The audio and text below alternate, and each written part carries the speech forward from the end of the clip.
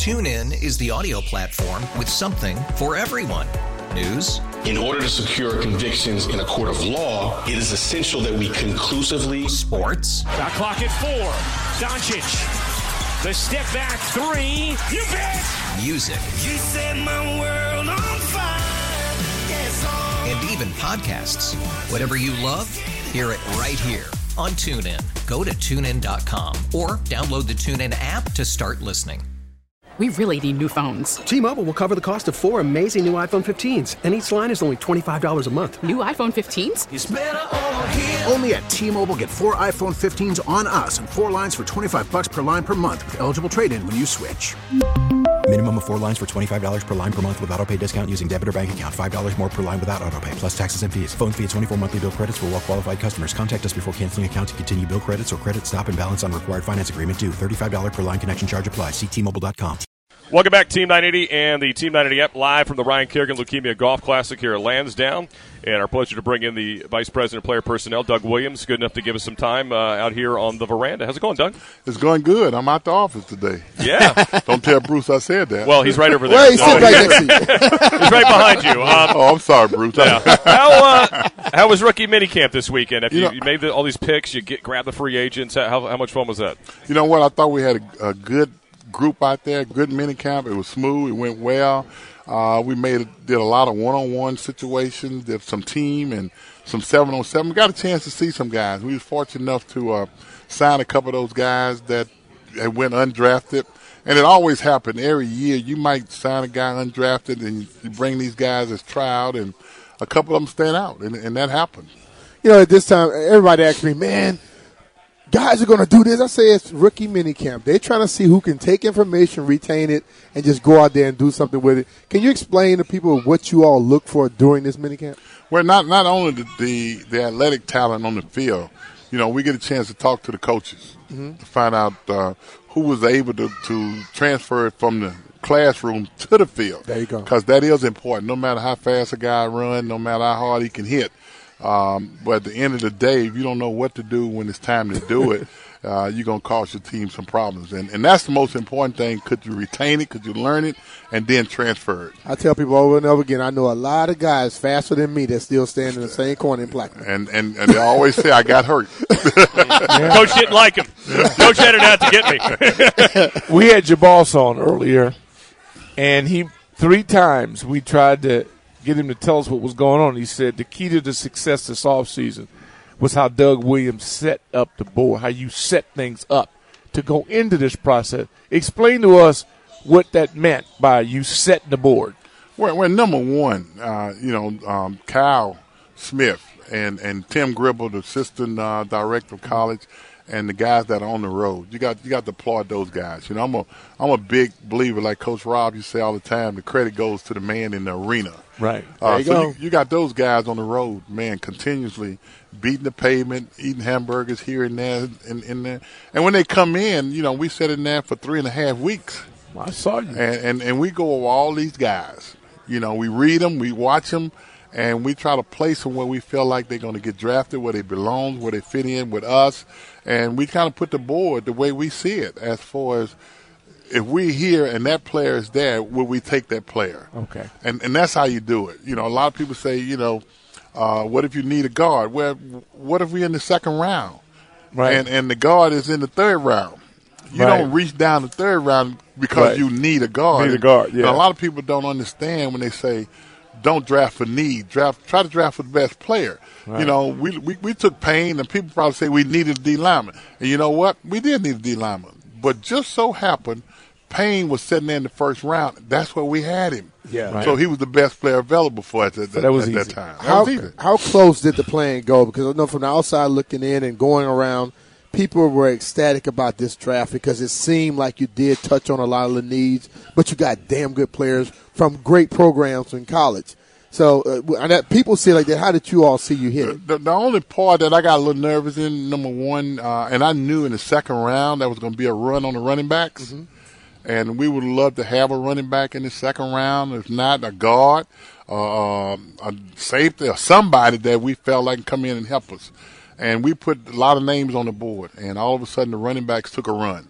And then we decided to make a move, move from 44th to 59. And that's when I realized that, the running back's going to probably run out in the second round. All the second round running backs was going to be gone. And we was fortunate enough to get a third round pick. And that was the great thing, too, because we had a third round, which means we can get another good football player. True. And we would have had to just live. If the running back wasn't there, we probably was going to go somewhere else in the second round to get a guy. And lo and behold, Geis was there, and at the 59th pick, where we had him actually in the first round. Mm-hmm. So when you talk about a guy that we have in the first round is still on the board, irregardless of what a lot of people say about this kid, this is a great kid, come from a great program, real good football player. It was hard to pass up Darius Geis in the second round when we had him in the first round. A lot of people had him in the first round. Oh, yeah. And so he was there. And then with third round, we was able to get a tackle. As you know, last year we was decimated on the offensive line. When you can go and get a tackle in the third round, I think says a lot. So when you talk about Darius and Kristen in the second and third round, to us, that's just like getting the first round with those two guys. He runs angry. I love that. How much does it help to have relationships? Notice you do a little business with the Rams. Doing business with people that you like or that like you, it seems like it helps in this situation. Well, it's amazing. Down at the owners' meeting, John Elway, people would have never thought myself and John Elway would be conversing. And I never knew why we would converse. And we got together down there and we talked about the trade with Sue Cravens, and we was able to work that out. Mm-hmm. And, I get a chance. And when I took this job, what I did, I emailed every guy that was either general manager, in my position, what have you, to have their numbers. So that way, they can call me. And I got a great rapport with all these guys. And you can call them and just ask them a question. Are you willing to move so-and-so? They'll call you and say, we got a guy we'd like to move. Are you interested? You can tell them now, not at this time. Right. Or you can ask them about a player, and they say, well, we'll think about it. That's good to have that type of relationship, and that's where we are right now. Doug Williams with us, Vice President Player Personnel for the Redskins here on the Team 980, coming at you live from Lansdowne, Ryan Kerrigan, Leukemia Golf Classic. You mentioned Kyle Smith and what he's brought to the table. I know you pushed to get him a bigger role last year. What is it that you think the intangibles, and I mean he's obviously still, I guess considered young in this industry to some people, but he's grew up in the family. Obviously, this was the family business. He's young by age. Yeah, right. Yeah, yeah. But Kyle been around this business for a long time. And the passion, man, it's a joy to sit back and watch him in the room. And the fact that the guys all rally around him, just to see him work it. He believes in what he believes in. And if you got a different opinion, he don't get upset because you got a different opinion. That's the way it should be. Right. He might not agree, and we all might not agree. We talked about all these guys, whether or not it was the safety, the running back, where we go around the room and say, well, who you think should be up here? And, I didn't agree with some of the things that they agree with, but that's the way it's supposed to be. But at the end of the day, I think we all was able to place the guys, and we met with the coaches. We told them what we thought. We let them say their opinion, but not that it changed the board at all. Even Jay, we try to keep Jay out the room. You never know who he going to move around. You might come there in the morning, he don't move somebody up or down. So, we started locking the door, told Jay he couldn't come in there. Is that unusual for a head coach to have? He seems to have this as a great interest in personnel. With some that's not unusual for the head coach. But it just seems like he's a little bit more active than others. It's not unusual. I think we got to give Jay a little credit. Jay is pretty good at personnel because, he coached the Arena League, which he better know some personnel, and he won. Right, he did. As a player and coach. He's been a quarterback. He's coached up on his brother at Tampa, offensive coordinator. Jay spent a lot of time watching tapes. I'm impressed because he can come and tell you about a lot of guys that a lot of other people can't tell you about. That's my point. Okay. Yeah. No, he does a great job. Yeah. All right, well, we got something exciting I know that you're a big part of. Obviously, DW Legends Weekend down in the Bahamas, just less than a month away. Actually, 3 weeks away at this point.